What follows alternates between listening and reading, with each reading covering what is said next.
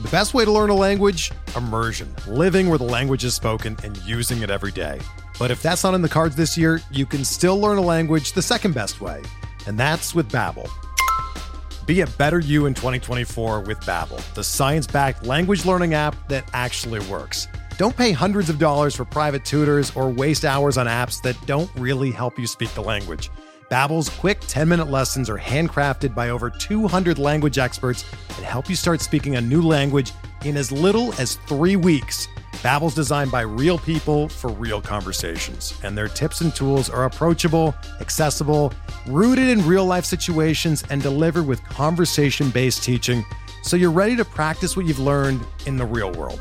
Here's a special limited-time deal for our listeners. Right now, get up to 60% off your Babbel subscription at babbel.com/Blue Wire. That's 60% off at babbel.com/Blue Wire, spelled BABBEL.com/Blue Wire. Rules and restrictions apply. It is baseball season, and we have 2 start pitchers to grade here on the RotoWire Fantasy Baseball Podcast.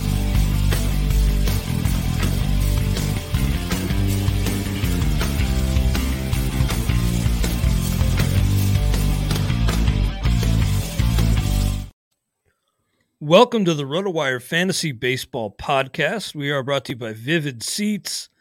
Clay Link here with Todd Zola today, and as is tradition, Todd, with the season starting up, we will grade 2 start pitchers for next week. On the show, we'll also touch on a little bit of news. How was your opening day, Todd? How are you doing? Doing well. Now, I was a little busy the past couple hours, so I didn't get to do my pre-show run of the algorithmic rankings, if you will. Mm-hmm. So we'll both be working blind for the first ranking. But no, general things are doing well. Enjoyed some baseball yesterday. Got to figure out something to do till 6:30 tonight before the next game is on, but we'll figure it out. Yeah, after the full slate yesterday, only 5 games tonight, and they're not starting until 6:40 Eastern. So yeah. For me, I kind of appreciate this because I need a little time to catch my breath and come up for air. But, I'm hoping for a lot of day baseball in the days and weeks to come. I think we're going to get it. It's the way the schedule's been the past couple of years. Absolutely. Well, we'll look forward to that. And big news yesterday, right before games started, Justin Verlander to the 15-day IL. They're calling it a low-grade strain of the teres major, but this is tough. 40 years old, and I heard him talking a little bit about it. He thought he was just working through something in the spring. He said that's normal for him, but it wasn't better in his final spring tune-up, and they just had to try to get out in front of this. And I've heard the notion on Twitter, a suggestion that maybe because he's on the Mets, they play it extra cautious, just with the big picture in mind, and maybe they really slow play Verlander. What's your level of concern with Justin Verlander? I don't know. I just have to read the reports, so I don't know about the whole slow playing thing. That's just pure speculation, right? I understand that. To me, you got the Phillies in the division, you got the Braves in the division. I don't think you can mess around, right? I don't think you can take it for granted. So I think they're gonna, when he's ready, he's coming back, and not to mention when he's ready, he's just gonna, if Tyler McGill's about to start and Verlander's ready, he's just gonna go out there and kick him off the mound. He's not sure. He's not gonna. Verlander starts when Verlander says he's gonna start. Yeah, Verlander probably isn't down with the slow play, so I wonder if he has the same control at home. Probably be pushing to get back in the rotation as soon as possible. And you mentioned McGill; he's going to be stepping in right away tomorrow. So it'll be David Peterson tonight and Tyler McGill tomorrow against the Miami Marlins in Miami. Todd, what do you think? In first come, first serve leagues where you can make a move and stream him right away, would you stream Tyler McGill Saturday? Or is that just too risky right now? He got a game on Saturday. He's got the Marlins at home next week. I think it's, I'm aggressive. There are some times I'm not going to be taking the chance, but yeah, if I'm looking to get off to a good start, Yes, and that may have to do with planning my pitching staffs around streaming. And if I'm not going to take this opportunity, where is my filter? Where is my cutoff? So yeah, I probably. And now the thing with McGill too is he was competing with David Peterson for the last spot in the rotation. So he's stretched out, and it wasn't as if, he pitched pretty well. It's just Peterson pitched better. So I think that all signs point towards a better pathway for success than a lot of pitchers at this time of the season. I'm a little wary of McGill, just given that his control was shaky, especially at the end of spring training. He had 5 walks in both of his final 2 Grapefruit League appearances. So I'm a little skeptical, but I am going to be starting him for this first start in the FSGA Champions League with relegation. So I'm hoping he doesn't light my ratios on fire early. But I actually tried to drop McGill last week, but all my contingent bids were outbid. So I kind of got lucky in not dropping McGill last week. Well, we'll see. I was intent on it. We shall see. Yeah. Oh, Max Fried left his start yesterday with a strained hamstring. He's definitely going to miss at least one start. Who's your guess to step into that Atlanta rotation? Well, isn't Ian Anderson already locked into the first start? Yeah, he's confirmed in our grid, so that must have been confirmed somewhere. So yeah, so that would be the first, and then I don't know if it's a wait and see, or what goes on after that, off days, etc.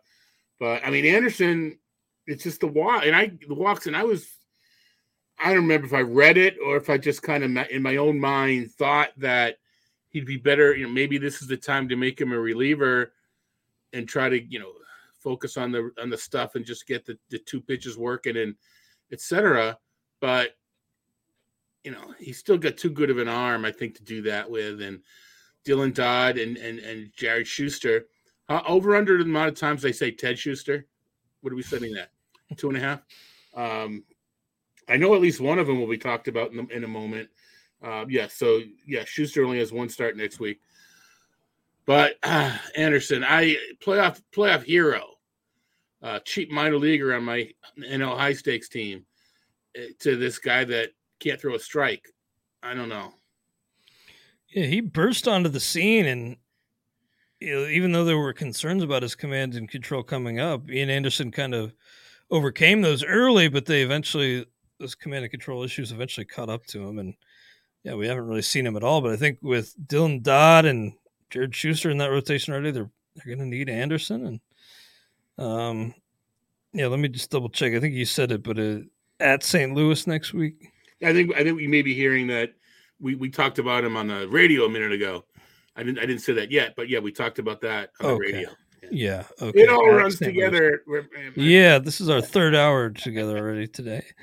Thanks for bearing with me. Also, news from yesterday out of Dodgers. I guess you can't say Dodgers camp, but from the Dodgers. Ryan Pepio, last-minute IL move.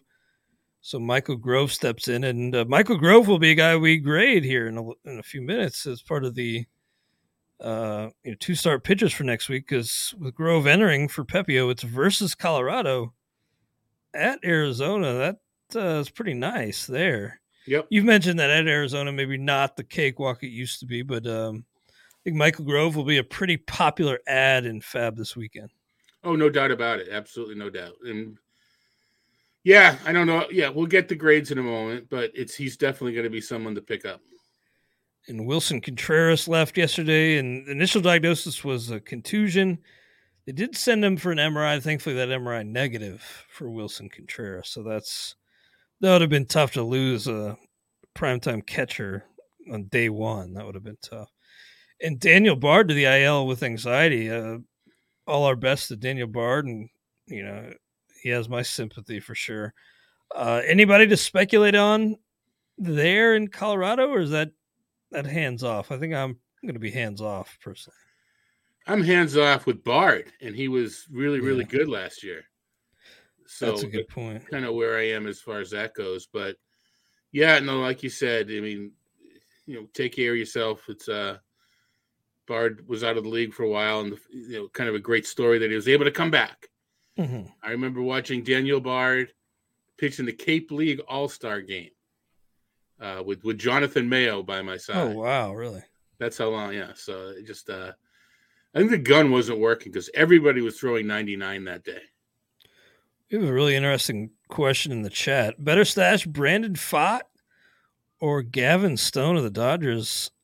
That's tough. I actually did not cut a Pfaadt last week. You made that pun on XM and cracked me up. I ended up not cutting a Pfaadt. I held a Pfaadt. You never want to do that, especially on air. They say on an airplane, just let it. Anyway. I didn't cut him loose, but I thought about it. I actually, though, may lean Gavin Stone just because, the Pepio injury, they're already kind of down, and I'm skeptical about Syndergaard this year too. So this is not my forte. Yeah, so that's a tough call. I'm going to go with whatever Clay says. Todd's answer may be neither. I would probably shoot James an email is what I would do. So here's James' email address. Nah, maybe not. One thing in working in Pfaadt's favor, I would imagine, is the fact that they sent Drake Jameson to the bullpen instead of keeping him stretched. So that could be just one less arm he needs to leapfrog to get opportunities. Yeah. I got to tell you, Todd, on a scale of 1 to 10, I said this on XM too, but I'm about a 6 on the worry meter on Alek Manoah. Career worst 9 hits allowed yesterday. And that was just barely over 3 innings. So just entirely too hittable. Velo was down in the spring. Thought it was maybe something where he was just, working through it and building up his velocity. But the fact that he struggled to this extent on opening day has me concerned about Alek Manoah. I'm a small sample, big picture guy. I'm not all that concerned. Let's see. I've been higher on Manoah than most anyway. So maybe that has to do with that, confirmation bias, whatever you want to call it. But I'm not going to let one start influence me too much at this point. And I saw Isaac Paredes was batting third yesterday. I thought that was notable. And Trevor Larnach batting cleanup for the Twins. Surprised me because he was not even a lock to make the team. He was very much on the bubble. So at least coming into camp, had a hot spring and goes from on the bubble to the opening day cleanup, man. Pretty nice spot for Larnach. Do you think he can hold that spot down for Minnesota? I know, we then went over the lineups and understood why he was hitting higher up. Maybe Jose Miranda should have been above, but maybe it's a left, right thing. I don't know. You pointed out that Larnach was kind of, not a big, but a prospect of note at the same time Kirilloff was, and neither of them materialized. Kirilloff more reported of injuries, and Larnach just because he never gotten it done. Had a hot spring. I can see at least why he was inserted. Had a really good opening day. I think the spot's there for the taking. Kind of in the middle, whether he actually comes through or not. They could use the pop. Minnesota's got some nice hitters, but they could use a little bit more pop, and that's why Larnach was high up in the order. I don't know. I know outfield is shallow or shallower than it's been, but I think there's still players I like in that range that I'm not ready to jump on Larnach just yet. I've got some pretty ugly offensive spots going in my main event right now. So yeah, well, at UT, I may look to. Okay. I think he might have been drafted actually, but in leagues where he's available, I might scoop Trevor Larnach because look, there wasn't a ton of offense yesterday, and Larnach's at least in a spot where you can look at that and dream on some production. Yeah. Well, this is the thing in the 12-team leagues that I'm not especially good at is, making the move. And I always complain, well, someone picked up Larnach and there was no reason to pick him up, and he had a great year and he beat me. Well, the reason to pick him up is you already alluded to it. He's playing. Mm-hmm. Maybe I don't need to look at StatCast. I don't need to look at the underlying metrics as much as I need to look at the lineup. And we just talked about it. There's just no one in Minnesota to provide pop other than the first few hitters, and so you need someone to hit cleanup. Maybe that's all that's needed. Maybe I don't need to have a high exit velocity and sprint speed and all that stuff. Maybe the fact that they felt strong enough about Trevor Larnach to hit cleanup on opening day that's enough for me to pick him up.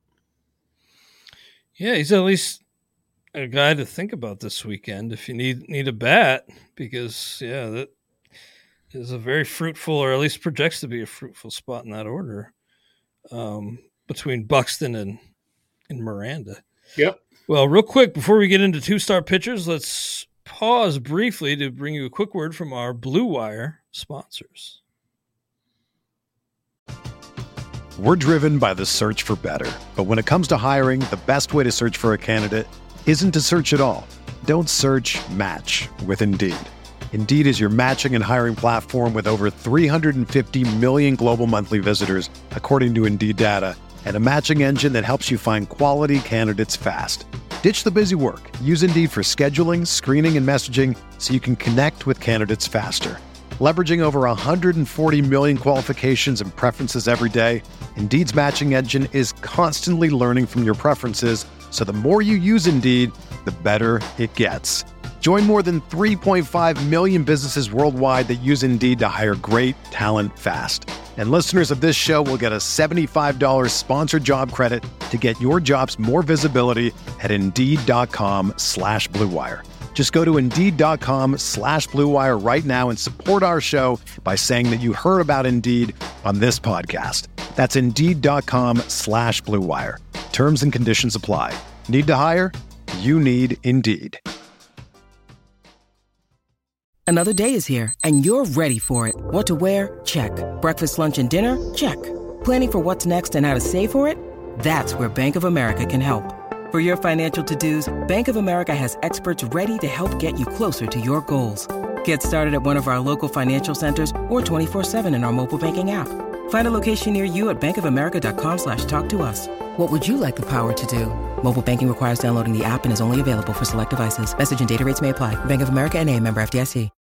When you need mealtime inspiration, it's worth shopping Kroger, where you'll find over 30,000 mouth-watering choices that excite your inner foodie. And no matter what tasty choice you make, you'll enjoy our everyday low prices, plus extra ways to save, like digital coupons worth over $600 each week. You can also save up to $1 off per gallon at the pump with fuel points. More savings and more inspiring flavors make shopping Kroger worth it every time. Kroger, fresh for everyone. Fuel restrictions apply. All right, we are back on the RotoWire Fantasy Baseball Podcast. Clay Lincoln, Todd Zola, and as we have done every Friday on the pod during the season over the past, 3 or 4 years, maybe longer? I think you've been doing it longer because you started doing this with DVR, right? But yeah, 2-start pitcher grades. We'll grade 0 to 5 scale for every 2-start pitcher for next week. And, of course, 0 means he's a 0. We're not starting him anywhere. 5 meaning we're turning him loose everywhere, and it's an inexact science. There's no set science, at least as far as I do it, but you do a projection-driven approach to this typically, and those manifest in your weekly pitcher rankings, which are a great compliment to this podcast. They manifest. Wow, Clay's using big words. He get the thesaurus over the dictionary over the offseason.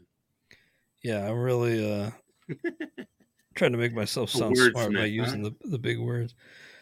But yeah, it's a pretty straightforward 0 to 5 again. And let's get into the 2-start pitchers for the week of April 3rd, 2023, the first full week of the baseball season. And Ryan Nelson is our number one player to talk about 2-start pitchers. Made the Diamondbacks opening day rotation. Mentioned Dre Jameson moved to the bullpen and Brandon Pfaadt down to the minors. So it's Ryan Nelson at San Diego versus the Dodgers. I'm already stumped here. Well, I'm not great.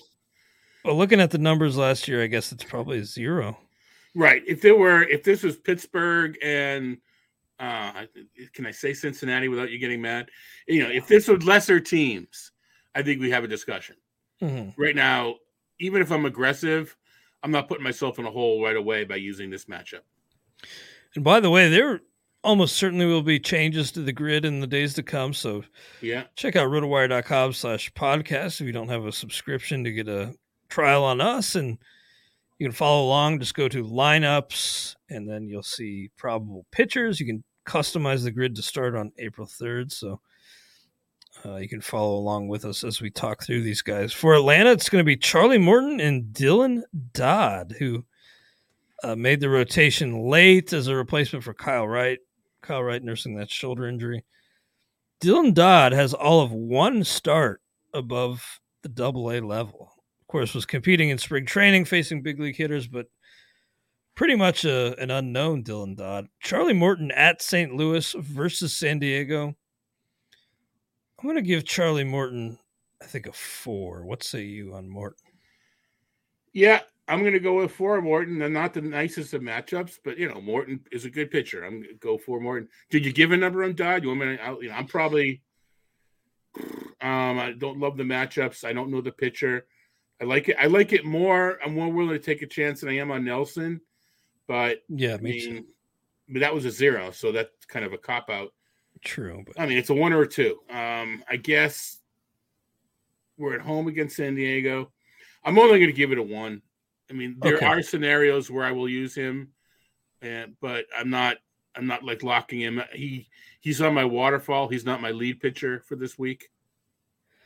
Yeah, I think that's right. I do like the command and control with Dodd. That was something that Mark Bowman of MLB.com noted, that Dodd just gets ahead 0-2 just constantly. Now, maybe he could work around the zone and outside of it a little more and get more swings and misses. But I do like the command is giving him a nice, steady kind of baseline to work with as he breaks in.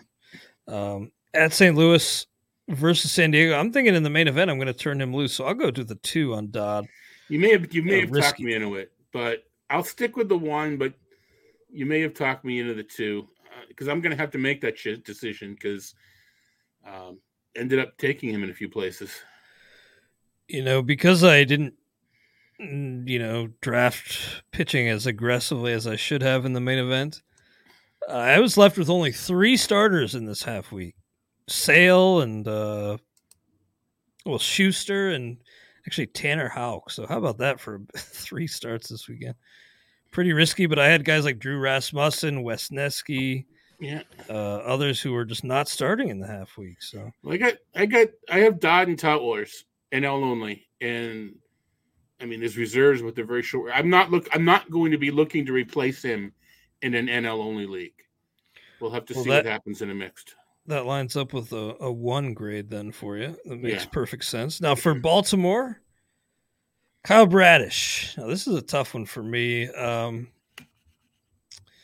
Kyle Bradish had that brutal 9 earned run outing in the spring, but he later mentioned that he was working through some stuff and just mechanically and was trying, I think, a different setup or something weird, where I kind of was a little scared off on drafting Bradish because of that, but then I kind of thought that's silly to put too much stock into that when he's working on something. So, he's a little risky, but at Texas versus New York, I don't like that second half of the 2-step, but I think I'll give Bradish a 3 because I think he's a step up from Dylan Dodd.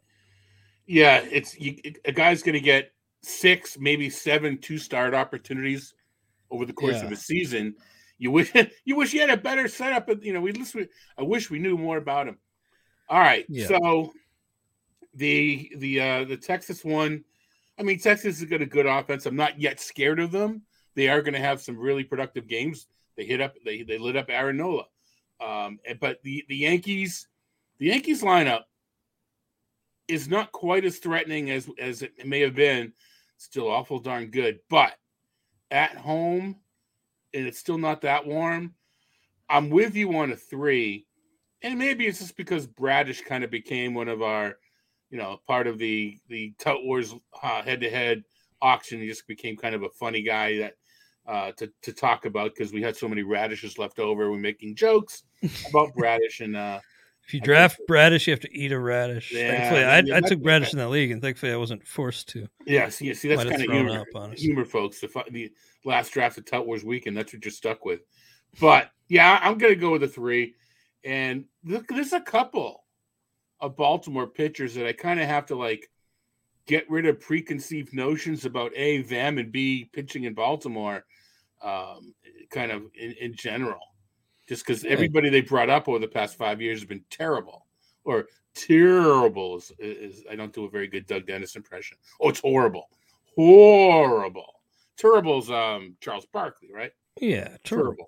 So yeah, the combination of Doug and Charles. Anyway, that'd be a hell of a tag team. Yeah, enough on Kyle Bradish. Well, yeah, I just he will be. I mean, I will have him. I will if he's probably drafted, but if he's not, maybe in the 12 he'll be available. I will have him above Dodd and Nelson, who we've talked about so far. I don't know who coined the phrase, but I heard Jeff Erickson of RotoWire calling it Waltimore now. So I kind of like that. It's since those park changes last year, it is Waltimore. It's really playing a lot more pitcher friendly. So yeah, I think I'll roll the dice on Bradish next week. But as a 3, that shows that I wouldn't turn them loose everywhere. 12 teams, it's very much borderline. Yeah. For your Red Sox, Todd, they're going to have Cutter Crawford, but then Nick Pivetta is the guy who lines up for 2, so it'd be versus Pitt at Detroit. Doesn't get much better than that. And I don't like Nick Pivetta's skills, but the matchups make me willing to not completely write him off this weekend in Fab. Maybe I'll have a contingency bid on him. I think I'm only going to give him a 1, though. I'm going to go 4. I mean, oh, wow. Those matchups? That's ridiculous. Nick Pivetta. He's not a bad pitcher. He's not great. I think he's a 3 pitcher. He goes deep into ball games, which in a lot of places matter. Yeah, and I actually drafted him in an online championship last night or yesterday morning, actually. I think it was the last one. Sometimes they sneak in, it sells out, so they sneak in another one. So I'm not in. It's not like the Cure Kiss that has like 15 different final concerts ever. I'm pretty sure it was the last draft of the year in the online championship. It wasn't by design. It's just, hey, I finally have some free time, and I have a free draft in my ticket because I won it in the DFS contest. Hey, let's draft it. I drafted Pivetta to use him, and if you're not going to play against Pittsburgh and Detroit, when the heck are you going to use the guy? Well, I think you've talked me into a 2, but I'll write you down as a 4. All the way up to a 2. It is Nick Pivetta. Still a pretty good gap between our grades, though. There, and he did have a 6.11 ERA in the spring. I'm not worried about that. But Pivetta also 21 Ks in 17 2/3 innings this spring. So the Ks were there in exhibition play. So I guess I was a little too low. I don't like the pitcher much, but versus Pitt at Detroit is pretty great. So he doesn't strike. 4 is a little too high for me. All right. Well, okay, good. Well, I think he's a 3 pitcher in these matchups. Bring him to a 4. Yeah, you may be right. Agree to disagree on Pivetta for this week, and I'm excited to see Hayden Wesneski for the Cubs. He's not the 2-star pitcher for the Cubs, so that'd be Drew Smyly. Wesneski would be up for 2 next week. Or the week following next week. But Drew Smyly at Cincinnati versus Texas. Great American Ballpark is scary, and I just never know what the wind's going to be doing in Wrigley. So I'm going to give Smyly a 1, I think. I'm going higher. I think it's because I have a higher. You're more aggressive generally. I am, and I think more of Drew Smyly, I think. Going against Connor Overton and then John Gray. I don't know that I'm going 3, but I'm going to go 2. And I think it may have to do with just the baseline of the pitcher being liking him a bit. But that's a 2. I would not. If I have Smyly, I'm starting him, and he's definitely on my list if I need pitching. See, I think I'd rather go with the devil I don't know and Dodd than the devil I know and Smyly. But you, with your grades, seem to be the opposite. You'd rather have Smyly going. I'm still of the mind that Smyly pitches pretty well between injuries. Maybe he last year was not so bad. Maybe I need to refresh because I tend to think a lot of things in I've thought so many things over the years that they're all into that part of my brain where it doesn't remember things as well. But no, I still think he last year Yeah, 3.47, 1.19 ERA, 91 strikeouts. You don't love in 106 innings, but I still think he's a pretty decent pitcher.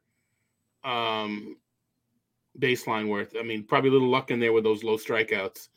Need to check the swinging strike and see what was going on there. But 4.23 FIP. That's not my favorite of the estimators, but yeah, it's half a run higher. Fair enough. Well, we've had some kind of tough guys to grade. Here are a couple easy ones. Connor Overton and Luis Sessa. Goose eggs for those two, right? Okay, I refreshed as soon as I got on. Do we still have both of those guys 2 starts? Let me double check. I've only got Overton. I'm sorry, just Overton. Just Overton. Yeah, which doesn't change the grades. No, I just want to make sure that we're using I appreciate that. And our crew, it could change if news comes out, and this is around when it's going to come out. We'll change it up to the minute. So it's constantly changing. Yeah, Jeff was making all the kind of Overton puns over the course of the offseason. Not starting him. Even there are worse matchups than Cubs and Phillies, but no, not starting him. And it looks like, and we actually have him confirmed, so it looks like Zach Plesac will start the year in that rotation. So they've had a few injuries there, Tristan McKenzie being the big one, and Plesac will get another opportunity. It looked like maybe the sun had set maybe on Plesac as a starter, but he'll get another chance here. 5.50 ERA in the spring, 17 Ks against 6 walks, only 1 homer allowed. But I mean, the low Ks I just can't stomach. So I'm going to go 0. I mean, he had a couple flashes and made a name for himself briefly, but I think all the shine is worn off. Remember, I mean, he was a Twitter darling. I mean, there were some people that were just really pro Plesac, and I'm not taking a victory lap here, but I was not one of them. And I'm not saying I was validated, but I mean, he's had some injuries along the way. Anytime one of your 2 starts is against Oakland, I think it's automatically higher than a 0. Seattle's tough, but it's at home. So I'm going to go with a 1 for Plesac, but it's more about, I'm managing your team, not mine, because I'm not having Plesac anywhere near it. So you give him a 1, but you wouldn't go anywhere near it. Yeah, because I'm not going to have to worry about it. All right. Well, that's your approach. I won't argue with it. No, I'm sorry. I just don't have him on a team. That's all. Oh, yeah. Well, I'll go 0. Ryan Feltner at the Dodgers. He'll be opposite Michael Grove, and then versus Washington at home. So 0 on Ryan Feltner. Don't have to take too much down. At the Dodgers and then home in Colorado. I'm not even starting Marquez in that scenario. Well, maybe. But, yeah, no, forget it. No, Michael, 0. Yeah, Michael Kopech for the Chicago White Sox. And I've heard good things about Kopech and just where he's at mentally and, how he was preparing for the start of the season. And didn't end up with him, even with some positive reports out of spring. And he struggled, got knocked around a bit in the spring. And 9 walks in 12 2/3 innings. I may go. All right, let me double check the matchups versus San Francisco at Pitt. Pretty nice. I don't think I can go higher than like a 3 though. Yeah, if I went 3 to 4 because of Pivetta, going up, I got Kopech as like a 2 pitcher, so I can go with 3 pretty handily. Would very much like out of everybody we've talked about, he's got to be the number 1 on my list so far. Yeah, same here. All right, so Boyd boys can rejoice a little bit. He is going to be the number 4 starter, so that would be Monday at Houston. Then next Sunday versus Boston. That's not great for a lefty. Eesh. I was a Boyd boy very briefly, but I haven't been in years, so oh man, this is probably like a 1, just given the matchups. Like for me, he's probably like a 2 pitcher. But the matchups bring him down to a 1. Right. I might even go as low as 0. I looked at the early schedule for the Tigers in it because I was interested in a couple of their pitchers, not just Boyd. and it's terrible. It's hard, and it's not going to get much better because they're a terrible team, so everybody's better. But Boyd's a guy that I would probably not use this week or this coming week, but I would see, maybe he gets dropped because of the, people don't want to hold on to him. He is someone I would reinvestigate, come back to in a week is a potential pickup. Well, we'll pause briefly and bring you a quick word from our sponsor, Vivid Seats. Baseball is back. Swing into the MLB season with Vivid Seats and score tickets to all of the hottest matchups and biggest games of the year. Every crack of the bat, every deep center field fly, and every heart-pounding double play from your favorite team, live and in person. Plus, with Vivid Seats rewards, now you can earn rewards with every single purchase. Each ticket you buy gets you closer to your reward. Just buy 10 tickets, then simply cash in your credit toward your 11th ticket purchase. It's that easy. Pro reward tip: buy tickets for your whole group, split the bill, and make progress towards your free 11th ticket even faster. From behind the plate to the upper deck, Vivid Seats has great tickets for all of the 2023 games that matter to you. Just visit vividseats.com or download the app today. Vivid Seats. Experience it live. See vividseats.com/rewards for terms and conditions.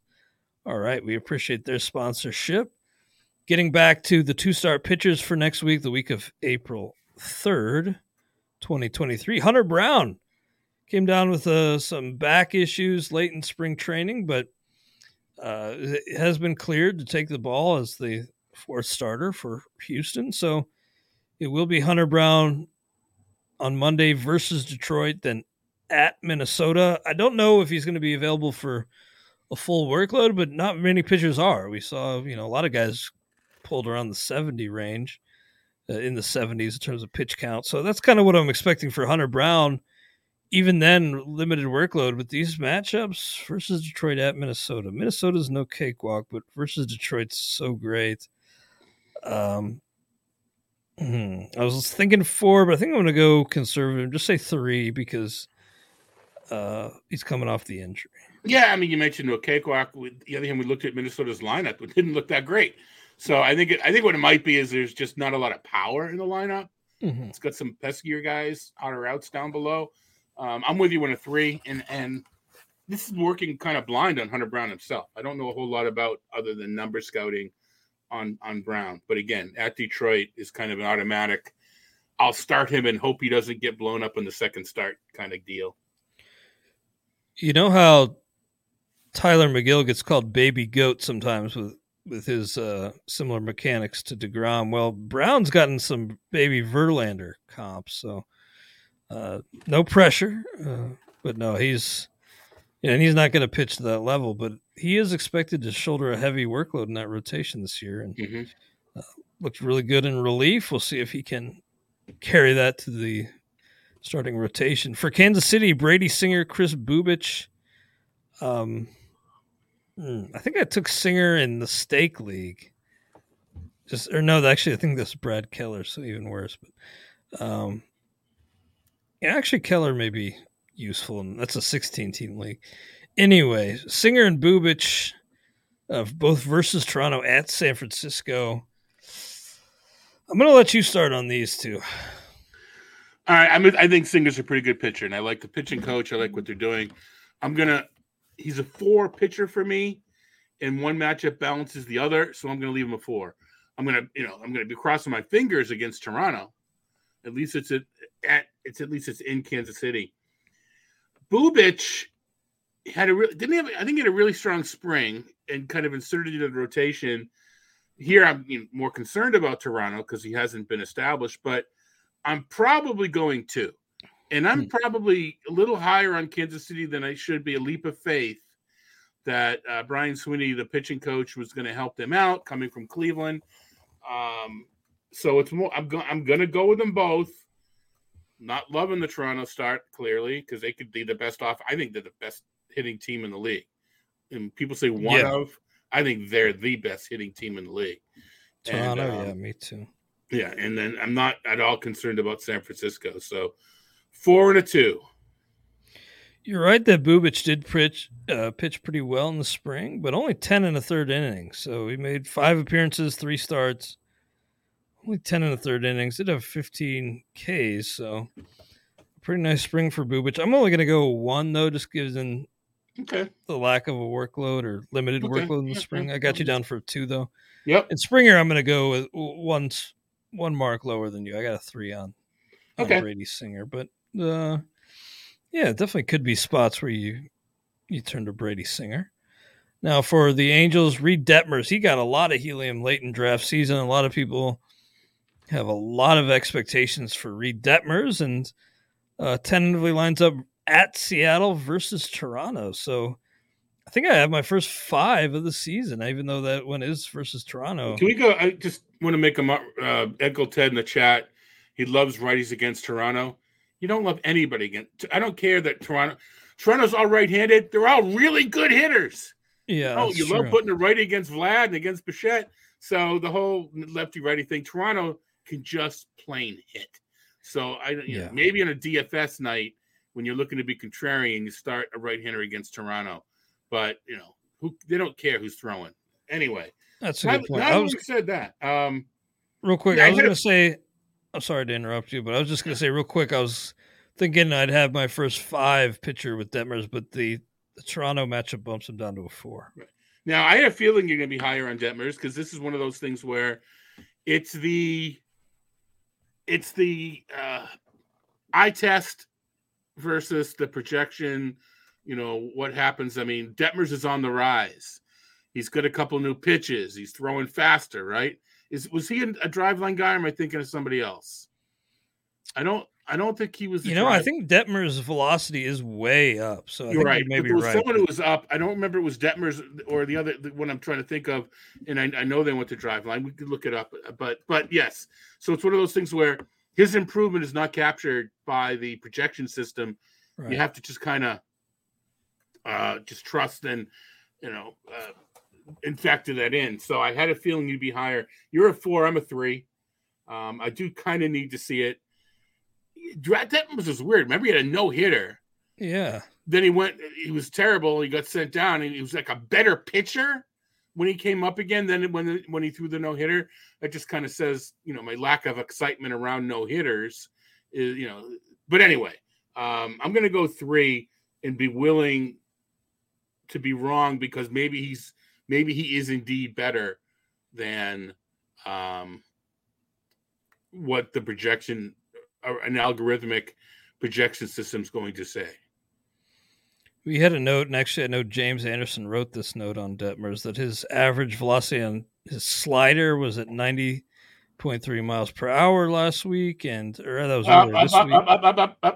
Sweeper or slider? The note says slider, but I don't really know. I think one of the least lot of rule changes, right? Major League Baseball. The one that doesn't get talked about is announcers have to say sweeper 5 times a game. That is the trendy new buzzword in baseball for sure. But yeah, so Detmers' slider was at 85.8 last year, so that's a huge bump, like almost 5 ticks. Yeah. Yeah, that's pretty amazing. And yeah, if this velocity jump carries forward, he could be a real breakout candidate, Reed Detmers. Yeah, I saw that his velocity was up early, but it's just good to see that he's been able to maintain that increased velocity across the board on all of his pitches. I know people are pretty darn excited about Reed Detmers. We'll see how he fares in his first starts of the season. Tentatively a 2-step. We'll see if that comes to fruition. And Michael Grove, who we talked about briefly at the very top of the show, he will be pitching in a couple of favorable matchups versus Colorado at Arizona. We were building to this. What's your grade on Michael Grove in this 2-step, Todd? I'm upset because I've got Pepio everywhere because I wanted to use him at this point. Me too. All right, my grade is 3. You're so high on him. How can you only a 3? Well, I mean, it's still Michael Grove, so I'm going to go 3. But he's right now leading my bids for who I'm picking up this week. I got him as a 3 too. So Yeah, I'm going to be having him on a fair number of fab lists. We'll see if I get him, but yeah, I'd rather have him than a guy like Dodd and some of these others that we've talked about. For sure. I'd rather start a guy like Hunter Brown, who I also had as a 3, but I'd give the edge to Hunter Brown there. And yeah, you'll have to make the call on if you want to start Grove, but I think with the matchups, he's pretty darn appealing. Johnny Cueto, Johnny C, one of my all-time favorites, now with Miami, of course, versus Minnesota at the Mets. So, you like that venue for the second half of the two-step, but Johnny Cueto, I just can't trust. As much as I love the guy, can't trust him on my fantasy team right now. So, versus Min at the Mets, I may actually go 0. In my heart, he's a 5, but for fantasy, I'm going to give Johnny Cueto 0 this week. I am too. I think I want to see what he's like this year. He could be a 1 or 2 later in the year. Right now, he's a 0. And I just want to cycle back. Detmers was a drive line guy. Yeah, I thought so. Yeah, just confirmed it. So Detmers was a drive line guy. Yeah, thanks for confirming. And he wins a drive line. That's the new saying, and it's paying off for some of these arms. Freddie Peralta, the Brewers will be versus the Mets at home, and then versus St. Louis. A couple home starts for Freddie. Felt to me, at least just doing some late drafts, felt like Freddie was falling quite a bit, and he has had trouble staying on the field in that rotation. Maybe some bullpen risk here if he has another injury, but versus the Mets versus St. Louis, I think I'll go 3 on Freddie. Yeah, I think he's a 4 pitcher, but these are tough matchups. And you do lose some home field edge in the great American Family Field. So I'm with you. For the Twins, it's going to be Tyler Mahle. Before we get into our grades for Mahle, just wondering, did you end up drafting Tyler Mahle on any teams? I believe he was an underdog guy for me. Yeah, I could see that. I probably have him. I was in on him. I was all off season long. I'm saying, I haven't done many drafts yet. I kind of crammed my drafts in the last week or two, but I did a lot of drafts the past couple of weeks. Still not as many as normal. I didn't do any cut lines, which I'm bummed about, and I don't have as many draft and holds as normal, which is kind of a bummer. But maybe not. Maybe I found my sweet spot. Who knows? But Mahle is a guy that he gets the strikeouts, and he's kind of like, if you can keep the ball in the yard, there's another level there, and he gets the ball's a little bit dead. Maybe I like it. Target field keeps the ball in the yard. So I do like him more than most. Until we ranked him yet, I forget. At Miami, Houston's a tough one. He's getting a 3 from me, even with that Houston start, which probably says a little bit there. Yeah, I think I'm going to give him a 3. Mahle was a guy who was just so hurt by Great American Small Park when he was there. Oh, yeah. And I thought when he got out, he would really shine. But then the shoulder was still lingering after the trade to Minnesota last year. So I don't think we've really seen Mahle at his best with Minnesota. I do hate that Houston matchup, but we talked about Johnny Cueto. He'll be on the opposite side of Cueto in that Monday game. So I'm with you. I'm going to go 3 on Mahle. And isn't this the time to pitch to Houston? True, Houston? True. Brantley out, Altuve out. I think this is the time where if you're going to draw Houston in your schedule, I mean, it's not going to be easy, right?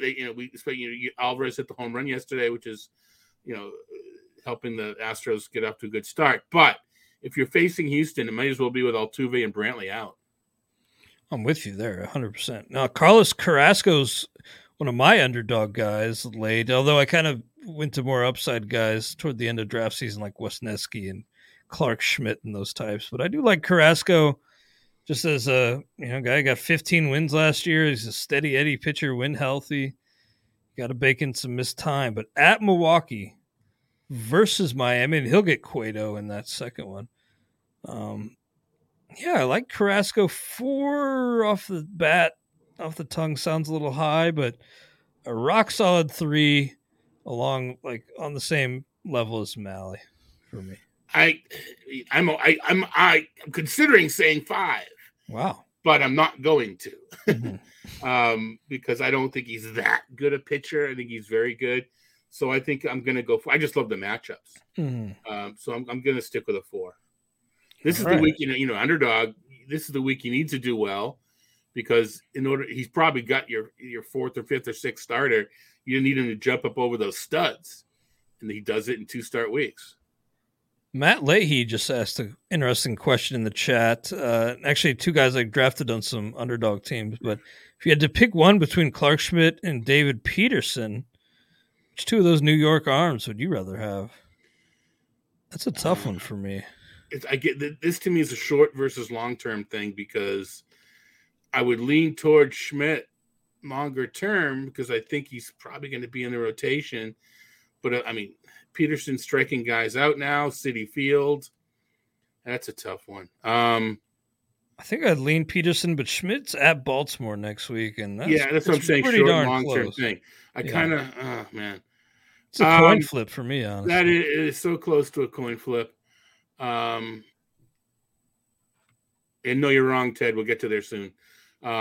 Anyway. Yeah, it is really a coin flip, but I thought since Matt asked, I'd run it by you. Because the thing with Peterson is his strike, he's no longer the soft tossing lefty. His strikeout was like 26%. It was really good last year.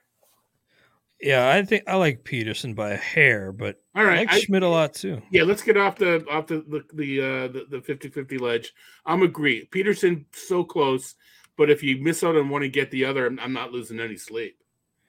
All right, so we graded Carlos Carrasco. I got a 3. Todd's got a 4. Now, nasty Nestor Cortez versus Philadelphia at Baltimore. He had that really rough spring debut when he was coming off the injury. Then he righted the ship really quickly, so I'm not too worried about Nestor. Don't know how stretched out he is, but probably just like with everybody else, 75 to 85, maybe a little more. But versus Philly at Baltimore, I think I'll put him with Malley and Carrasco because of the spring injury. So I think I'll go with a 3. Yeah, no, I could see the case for a 4 though. Especially because you probably drafted him as a 4. I think we're starting him. We're just we're ranking as to what we expect, and you kind of alluded to it. Is he going to pitch enough to get the win? Is kind of where I'm coming. And Philadelphia's got a good offense, notwithstanding. Well, no, they hit Texas pretty well yesterday. They just couldn't suppress the Texas offense. So, Baltimore's not that bad. I'm going to stick with the 3, but it's not going to be long before Cortez is back in the 4 range. Totally. I'm with you. Just for now, I'd say 3. But, yeah, you said you drafted him as a 4. You're probably just turning him loose, not really thinking about it. But maybe expectations kept in check for now as he continues building up. For Oakland, it would be James Caprillion tentatively for 2. So Caprillion broke in and actually pitched really well initially. And I think he got hurt last year, right? And just wasn't himself after that. Versus Cleveland at Tampa Bay. He's a guy I need to just see. I'm going to go 0. And he's a pitch to contact guy, and these are 2 teams that just make contact. Yeah. So, it could be a long day. He could give up 8 runs without giving up a homer in these games. That's the kind of way it goes. Could get BABIP to death. The first game's at home, exactly. The first game's at home at Tampa. No, I'm gonna go 0, but there will be a week where Caprillion gets above a 0 from me. It's just not this week. BABIP death by 1,000 cuts. That could be coming Caprillion's way. Taijuan Walker.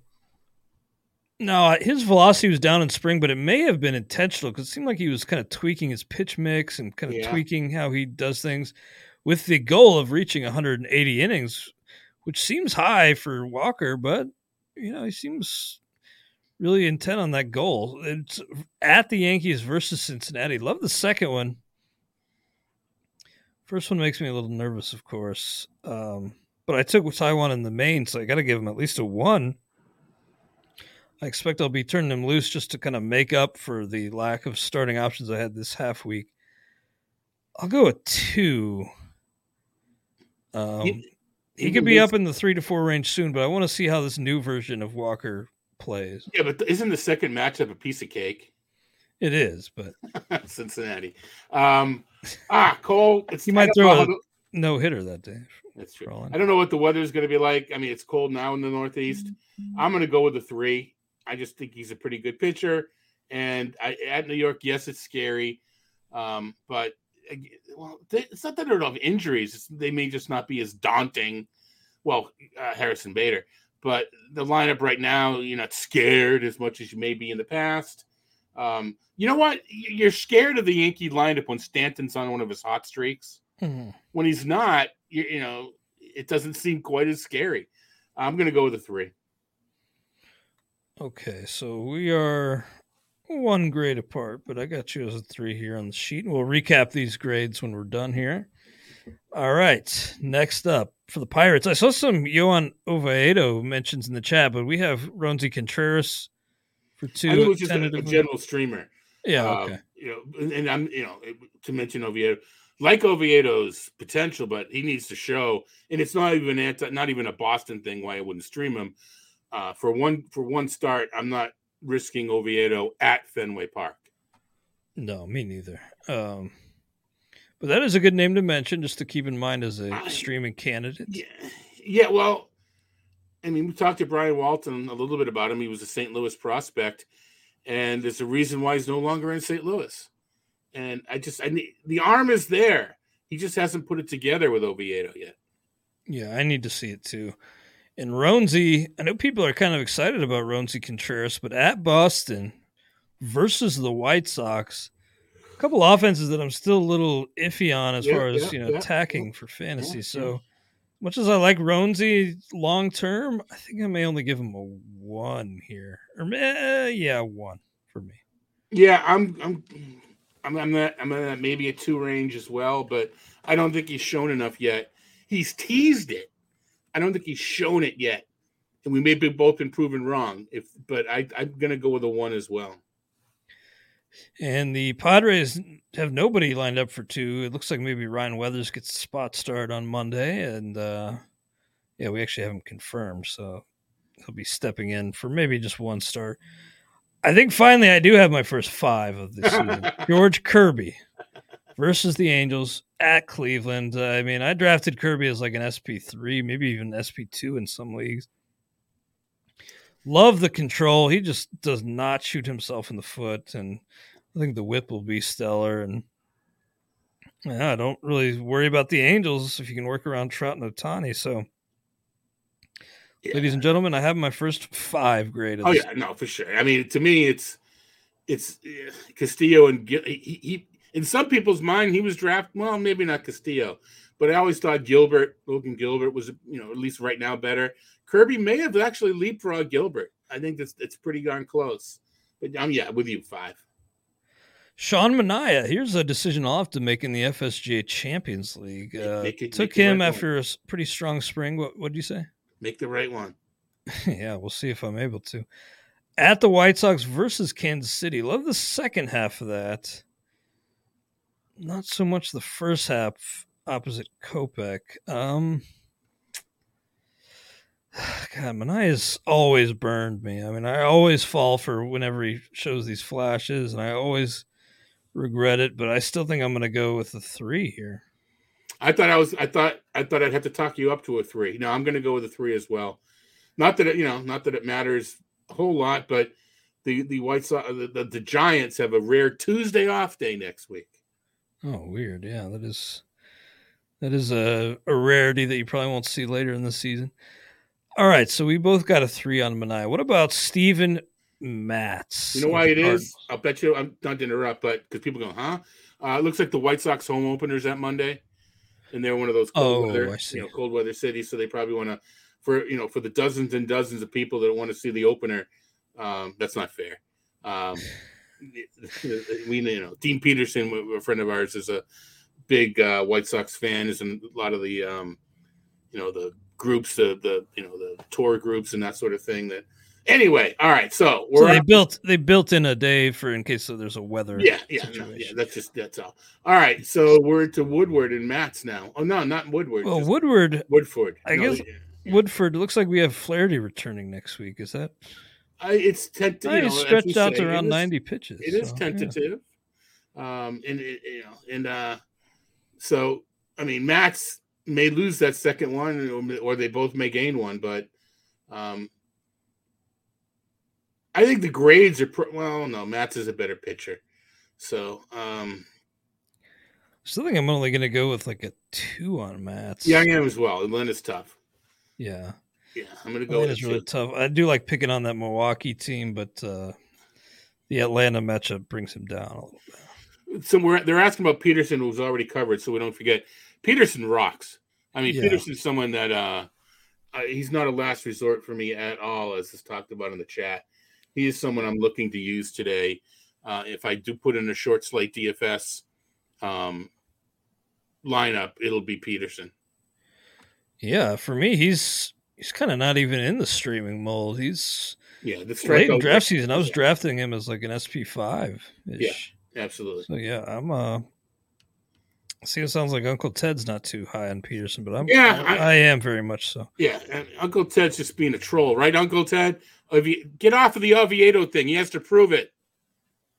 Yeah, Oviedo's got his biggest fan in our chat today. Yeah.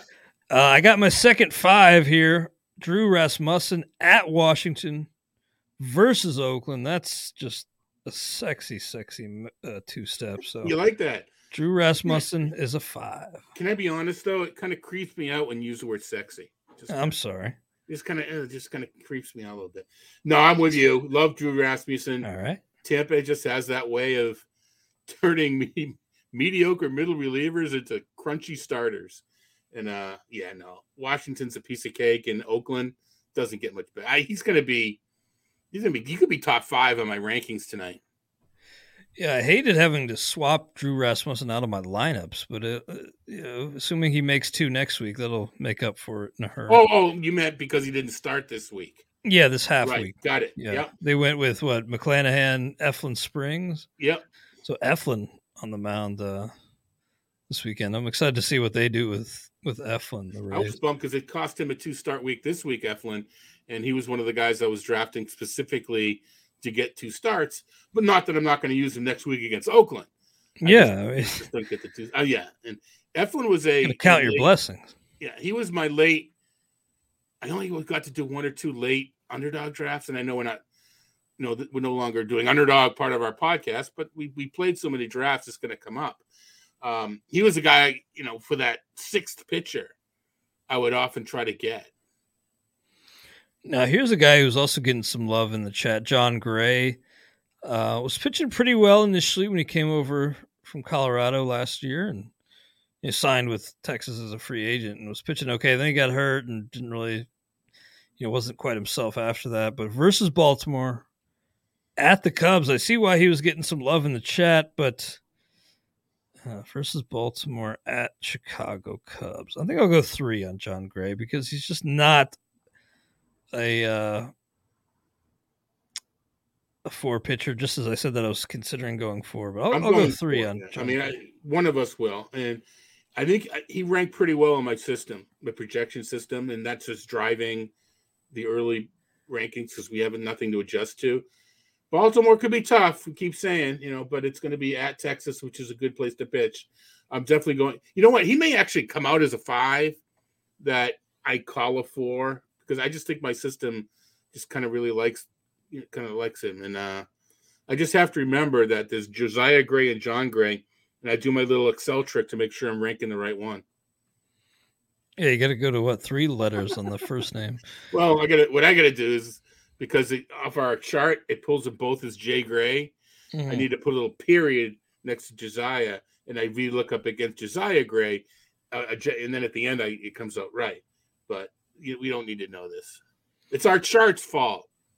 No, I didn't draft Jose Barrios in any league, but if you did, I mean, this is the time to use him. I mean, if you're not going to use him here, you might as well just cut him or not have drafted him. So at KC, at the Angels, a couple pretty favorable road starts. You think Barrios bounces back this year? I mean, we could, and I'm going to say did, present cases for Trevor Rogers, cases for Lucas Giolito. Barrios' case is he used to be Looks like he froze on us there. good. Don't you want to say he's working on a slider? You know, to me, he used to be good. I want more than that. Wow.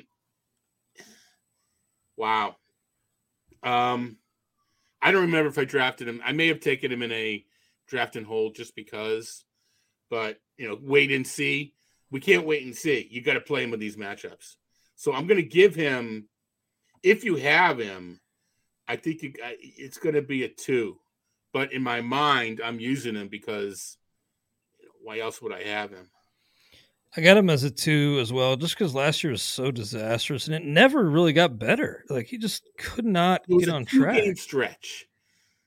What's that? There was like a 2 or 3 game stretch. The other guys, Giolito and Rogers, they be working on new pitches, and you know, I think there was a much more of a reason to believe they're going to bounce back. Barrios, and this is coming from someone who thought Barrios had the next level. Most people telling me, no, you're wrong. What you see is what you get. There aren't more strikeouts coming. I'm like, well, there are more strikeouts coming. Well, you know, what you see wasn't what you get. He was worse than that, at least last year. Yeah, I mean, I was early on in his career when he was with Minnesota. I thought there was maybe another next level, but just as his time there came to an end, it just became more and more apparent that there wasn't with Barrios. So I was already kind of souring on him in his final year with Minnesota, and last year was just so bad that I didn't end up drafting him. But I'll go with a 2 as well because the matchups are so good. What about Yusei Kikuchi? Great spring. I'm going to have him as a 1 because I don't recommend it, but I could see in some case where I really need a starter, maybe rolling the dice there. Can we call Rob Silver? Yeah, he'd probably, I wonder what he would give. He'd probably give him a 0, honestly. You know, I mean, to me, it's similar to Barrios, but different reasons. I get paid to do homework. I should have already done my homework. To make this decision without looking at the numbers, I need to do more research and see what Kikuchi's been doing, how he has been pitching. I'm going to say a 1 with the right in my own head to go to a 2 if I feel I need to. I don't remember exactly what Rob Silver said on Twitter, but he said something to the effect of, you know, Kikuchi's pitched pretty well so far this spring, but today looked like a pitcher you wouldn't want anywhere near your fantasy team. And okay, until he shows it in real games that count, I'm just going to consider him a guy I don't want near my fantasy team, Kikuchi. Okay. But if you're really desperate, maybe you take that chance on bearded Kikuchi. He kind of pulled the Hulk Hogan. Kind of tried to give himself a new lease on life by turning heel and growing a beard out. Finally, for Washington, Trevor Williams, Chad Kuhl, both 0s for me. And Trevor Williams, kind of a interesting case study because when he had that great year with Pittsburgh, everybody's saying, you know, he can limit hard contact. He's got that skill. And I still see that today, but I don't believe that's a skill. It is not. You're right. I don't believe it's a skill. It is not a sticky skill, if you will.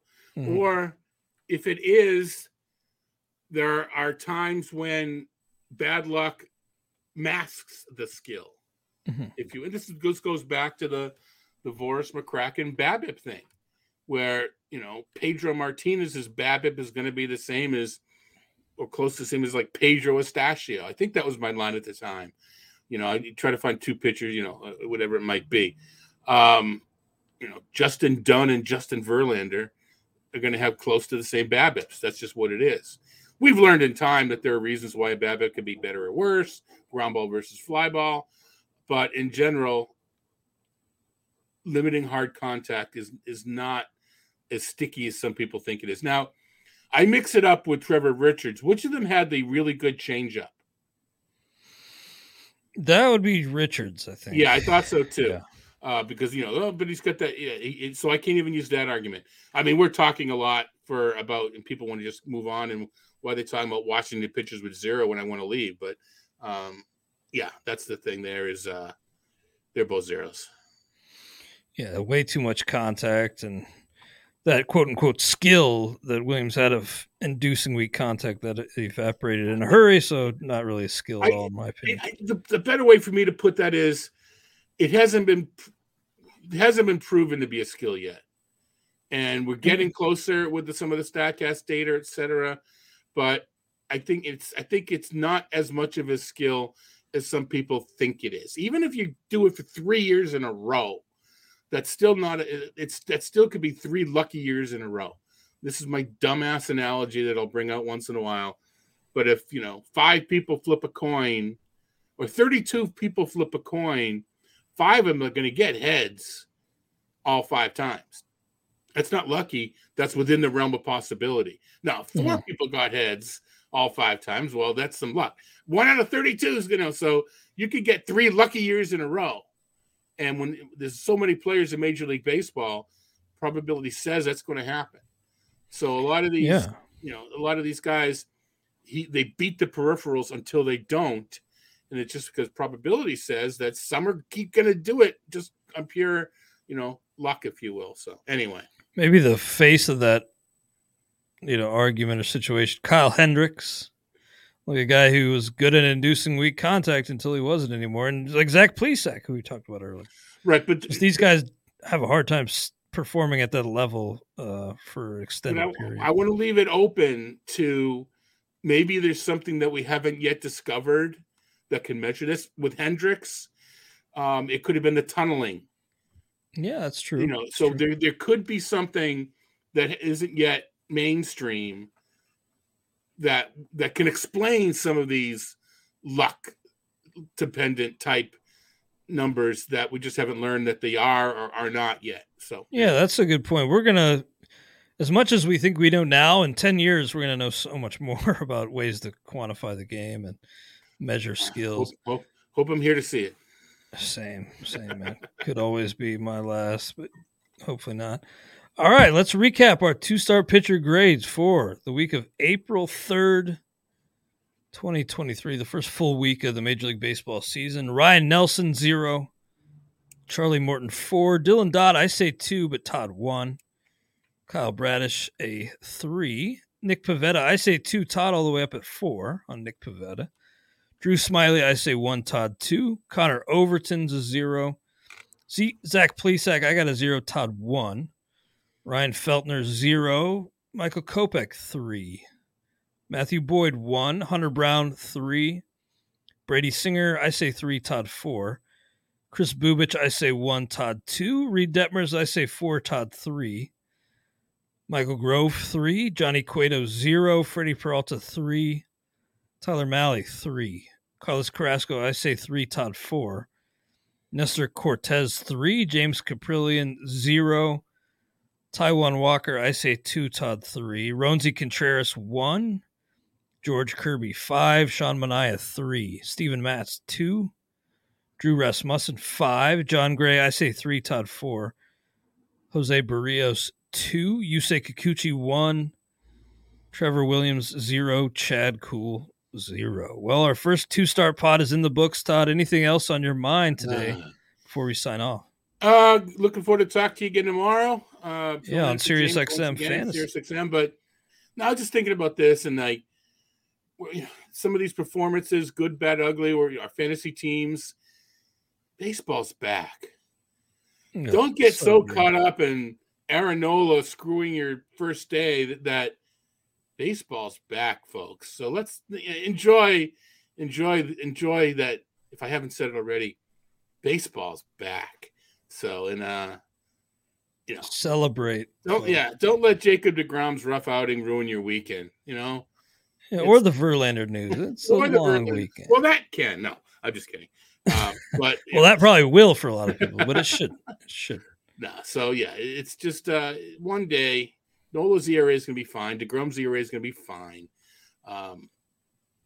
Anyway, so long season. That's what's on my mind. I was just thinking, man, can't get so wrapped up in the in this minutia that I don't enjoy. I didn't go through the 6 months of what I went through to not enjoy the games. So anyway. Well, tomorrow on XM, I'll be sure to talk about how sexy the players' skills are, since I know you love that. And I look forward to chatting, man. Thanks for taking the time, right. Todd. And thank you all for stopping through and hanging with us. We are sponsored by Vivid Seats here on the RotoWire Fantasy Baseball Podcast. Everyone is talking about magnesium. It's all you hear about. But why? What do we know about magnesium? Well, magnesium is the number one mineral that 75% of Americans are deficient in. If you are a woman over 35, magnesium will help you rediscover balance, energy, and vitality. Magnesium supports more than 300 enzymatic reactions in your body, including those involved in hormonal balance. From functional medicine doctors to mental well-being and female hormone experts, we all know that magnesium is the one mineral to improve all aspects of well-being and health. But which one? Magnesium Breakthrough from Bioptimizers, the trusted choice recommended by leading experts with 7 best-absorbed forms of magnesium to ensure your body receives the support it needs for overall well-being. Go to bioptimizers.com/balance today and use code BALANCE10 for 10% off. Support your journey to wellness at bioptimizers.com/balance. Magnesium Breakthrough from Bioptimizers, your foundation to optimal health and vitality.